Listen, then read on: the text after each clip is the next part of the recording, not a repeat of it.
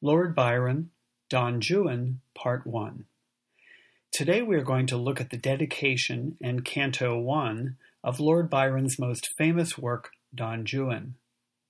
The word canto means a part or division of a poem, similar to Book 1. The word comes from the Italian and literally means I sing. Don Juan is a long, rambling, episodic adventure tale, a picaresque adventure. Picaresque comes from the word picaro, which means hero. Don Juan is a kind of mock heroic epic. 16 cantos were published in the 5 years before Byron's death, the first two anonymously, but it was kind of an open secret that they were by Byron, and a 17th canto remained unfinished at his death. The tale features Greek pirates, Turkish harems, Russian armies, Spanish families, British highwaymen, and aristocrats. One of the interesting things about the poem is the presence of the narrator's voice. There are over 2,000 occurrences of I, the first-person pronoun, in the poem. This I both is and is not Byron, commenting on the narrative, on the genre, on contemporary literature, poets, and issues. A few words about the poetic form. Throughout the epic, Byron writes in an Italian verse form called ottava rima, which is an 8-line stanza, using a kind of interlocking rhyme, which is common in much Italian poetry, rhyming ABA, BABCC, with a couplet at the end. And it is at the end of the stanza in the rhymed couplet that Byron sometimes throws in his zingers and delivers some of his most pointed satire. Byron's skill with rhyme is unparalleled, especially his juxtapositions for comic effect, which we are going to look at. And by the way, it is because of his rhymes that we know that Byron intended for the hero's name to be anglicized to Juan, because he always rhymes the name with words like new one or true one. Byron's Don Juan is a parody of the Byronic hero, so he's much more comic and lighter than some of the darker Byronic heroes such as Manfred. In the first canto, we will learn of Juan's origins and his sexual awakening at 16 by the married 23-year-old friend of his mother, and his flight when he's discovered by the jealous husband, which gives him experience, his first adventure, and establishes the reason for his exile, all delivered in comic, satiric, and sometimes biting tones. One of the most biting portions is the dedication, 17 stanzas of 136 lines in all. The dedication was not published at the same time that the first two cantos were published in 1819. The first two cantos were published anonymously, but because Byron's dedication so viciously attacks the poet Robert Southey, who was the poet laureate at the time, Byron did not want his attack to be anonymous. The dedication actually was not published until 1832, after Byron's death. Byron was enraged by some of the things that Southey had written about Byron and his friends. Southey had referred to Byron's circle as the satanic school of poetry, warning of its possible bad effects on the nation's morals. Southey had claimed that Lord Byron and Percy and Mary Shelley, along with Mary Shelley's half-sister Claire Clairmont, had formed a League of Incest, an allegation that particularly offended Byron. So the dedication is Byron's way of getting back at Bob Southey, or as it is sometimes pronounced, Southey. In fact, Byron himself rhymes Southey's last name with the word mouthy. It begins, Bob Southey, you're a poet, poet laureate, and representative of all the race. Although 'tis true that you'd turned out a Tory at last, yours has lately been a common case. And now, my epic renegade, what are ye at? with all the Lakers in and out of place, a nest of tuneful persons to my eye, like 24 blackbirds in a pie. Here is one of the first examples of Byron's ability to rhyme by use of absurd juxtapositions. He rhymes laureate, Southey is the poet laureate, with "What are ye at?" And of course, the reference to the Lakers refers to Wordsworth and Coleridge, whom he satirizes here as well. Which pie being opened they began to sing, this old song and new simile holds good. A dainty dish to set before the king or regent who admires such kind of food, and Coleridge, too, has lately taken wing, but like a hawk encumbered with his hood, explaining metaphysics to the nation, I wish he would explain his explanation. That's an allusion to Coleridge's long and rambling Biographia Literaria, which is supposed to be an explanation of his poetic theories, but which Byron finds in need of explanation itself. And in the third stanza, Byron is perhaps the most vicious toward Bob Southey, with his sexual references that are no doubt extremely offensive to Southey. In the fourth stanza, and Wordsworth in a rather long excursion, I think the quarto holds 500 pages, has given a sample from the vasty version of his new system to perplex the sages. 'Tis poetry, at least by his assertion. I like the rhyming here of excursion and vasty version, a very typical Byronic rhyme. But whereas Byron pokes relatively gentle fun at Wordsworth and Coleridge, he reserves his most vicious satire for Southey and some contemporary political figures.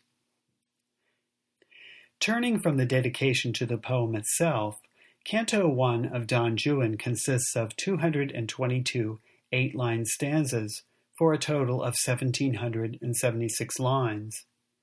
In the first two stanzas, Byron is searching for a hero for his tale. It begins, I want a hero, an uncommon want, when every year and month sends forth a new one, till, after cloying the gazelles with cant, the age discovers he is not the true one. Of such as these I should not care to vaunt. I'll therefore take our ancient friend Don Juan. We have all seen him in the pantomime, sent to the devil somewhat ere his time. The character Don Juan was depicted in a number of dramas, including the Mozart opera Don Giovanni. In the typical ending of these plays or operas, we see the womanizing Don Juan carried off to hell, where he will receive his punishment. This Byron also promises to do later on, although he never quite finishes the story.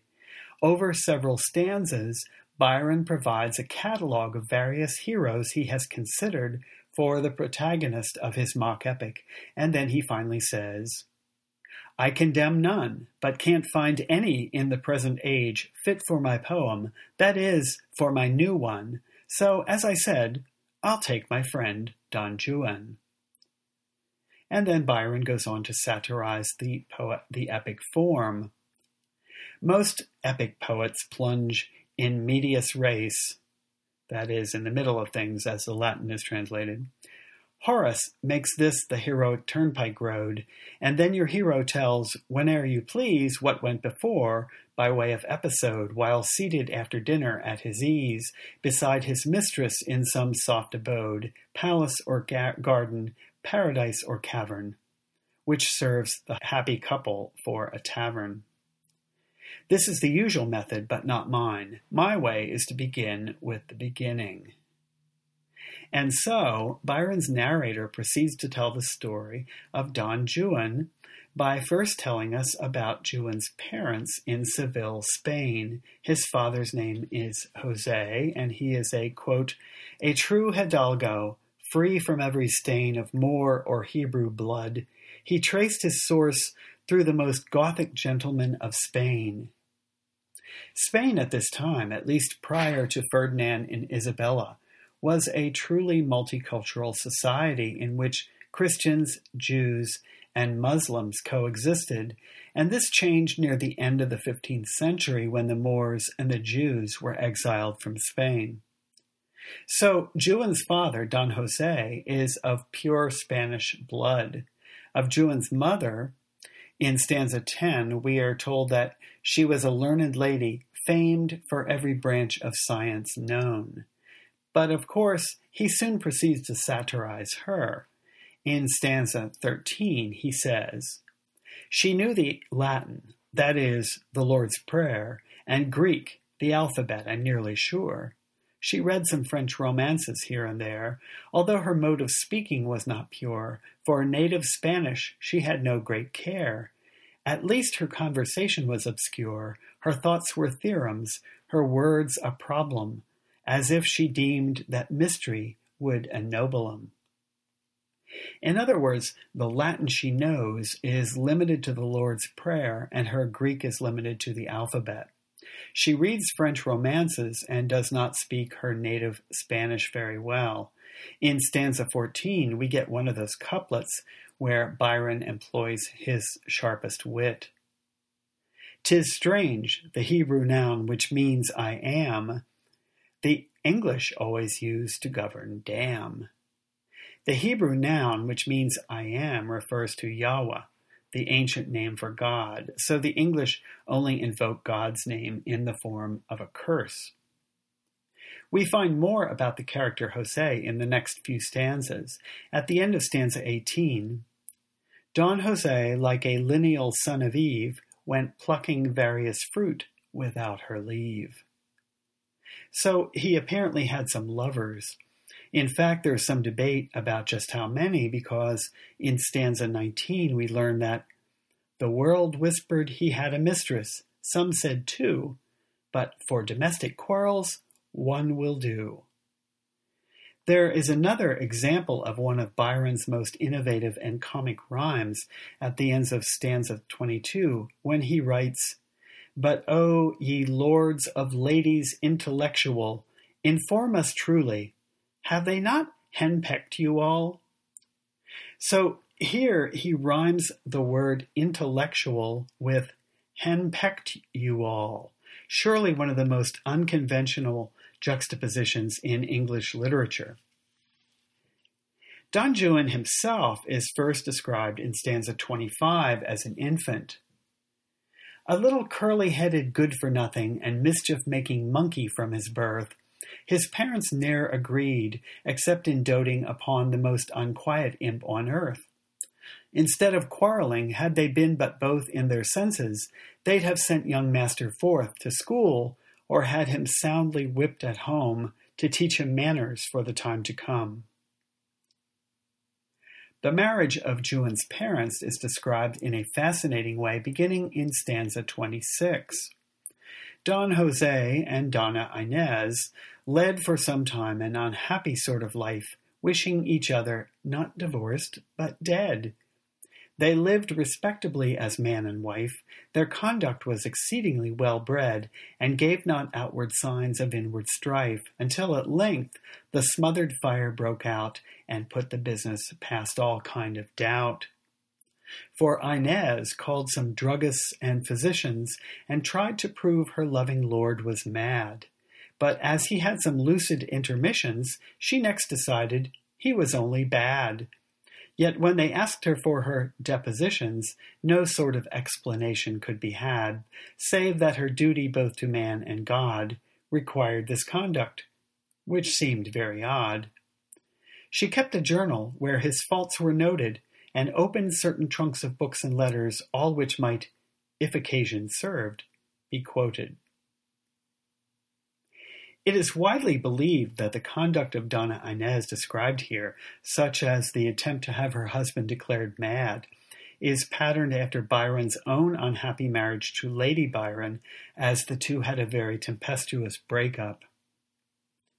Then Don Jose dies, leaving behind a lot of lawsuits and lawyers' fees. We're told that his house was sold, his servant sent away, a Jew took one of his two mistresses, a priest the other, or so they say. Don Jose's death leaves young Juan as his sole heir, with Donna Inez as Juan's guardian.